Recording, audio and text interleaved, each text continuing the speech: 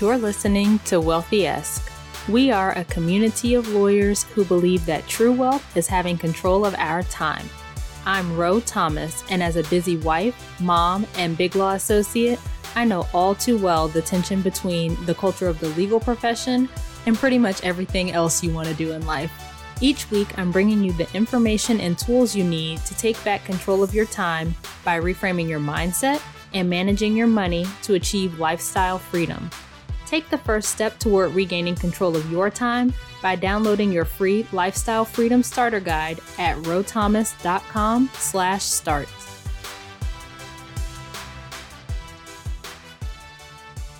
Hey friend, happy Friday. How are you?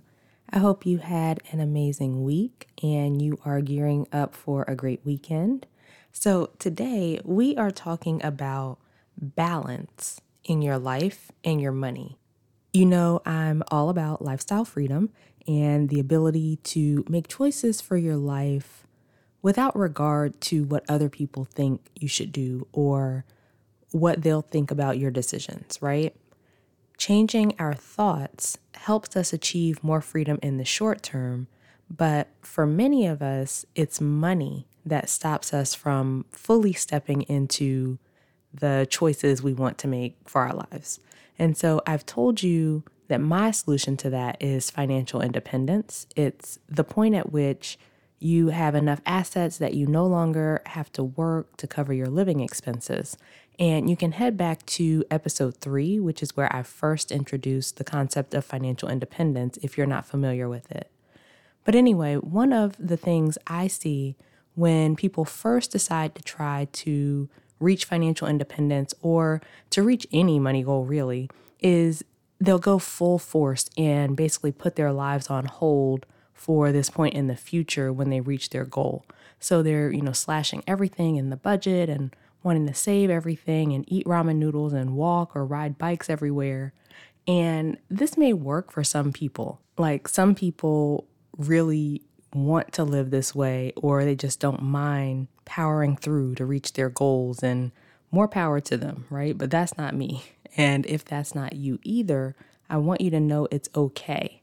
If you don't want to live that kind of lifestyle, but you're trying to do it anyway because you think you, quote, should, right? We get into this mindset or have these thoughts about what we should do when we're being responsible with our money. But that looks different for different people. And so if you're trying to live that lifestyle, but it doesn't resonate with you, it's not right for you, then you're going to get burned out before you reach your goal.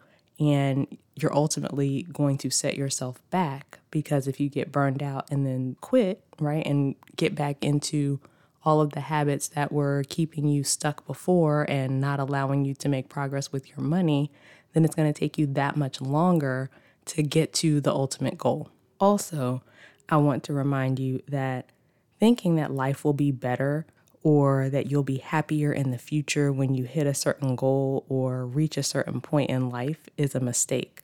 It's called the arrival fallacy, which we talked about back in episode 26. So go back and check that one out if you missed it. Most lawyers have a long way to go before we reach financial independence or even debt freedom, right? Considering that many of us graduate with six-figure student loans or multi-six-figure student loans. The personal finance world focuses a lot on strategies and tactics for paying off debt and making money and, saving, investing, and tax efficiency and all of that stuff. But one thing that's not talked about enough is having balance. It doesn't make sense to put your life on hold until you hit your goals, especially when the whole point of our money journeys is to open up more opportunities to enjoy our lives and the people and things that really matter to us. Or at least that's the point for me, right? And I imagine since you're listening to this show that you're interested in the same thing, but, let me not assume. But if money is a tool to allow us to take control of our time so that we can do the things that we want to do, then it does not make sense to put off things that we want to do until we hit the point where we paid off our debt or whatever the case may be. Now, if you heard all that and thought I said YOLO, then you missed it, right? My point is you want to make progress on your financial goals, but not at the expense of the rest of your life. It's a marathon, not a sprint.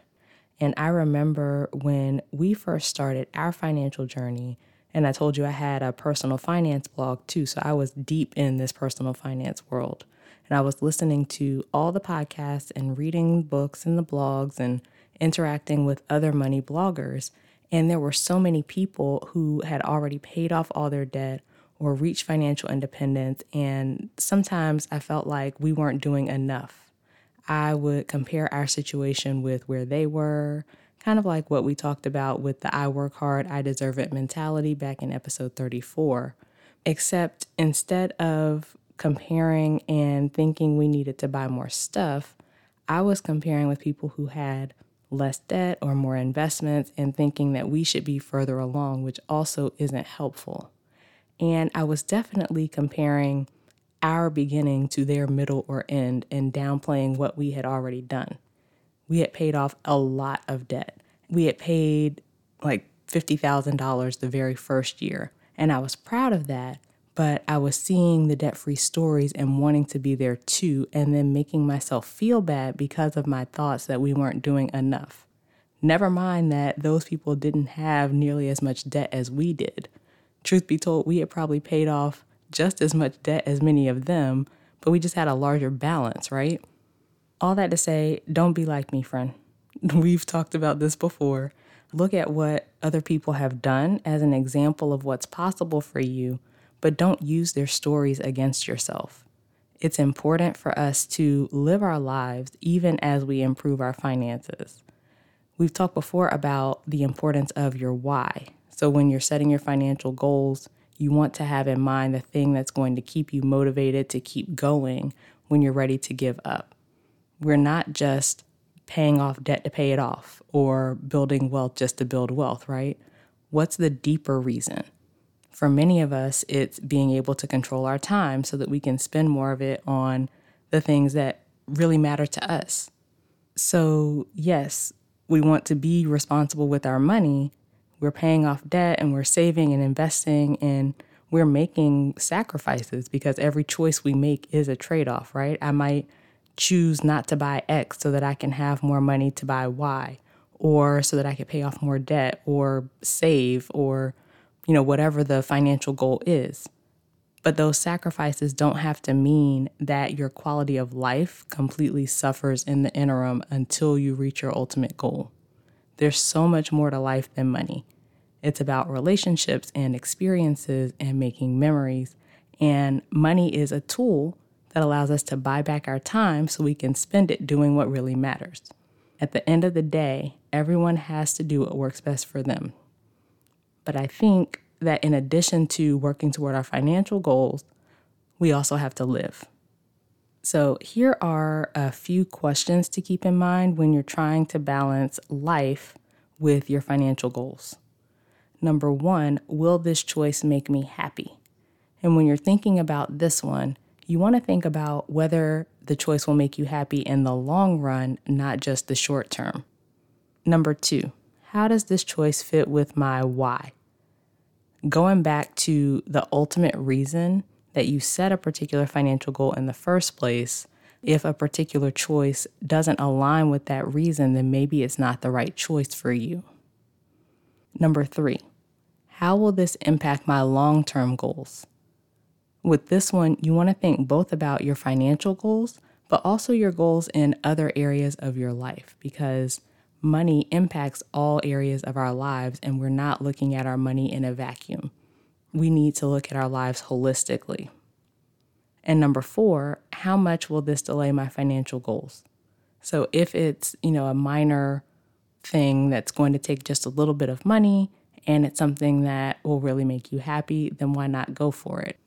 On the other hand, if you have to clean out all your savings and cash out your retirement and, do all of these different tricks to try to scrape up the money to do the thing, then maybe you want to make another choice, or maybe just think about a different way to accomplish this thing that you're trying to do.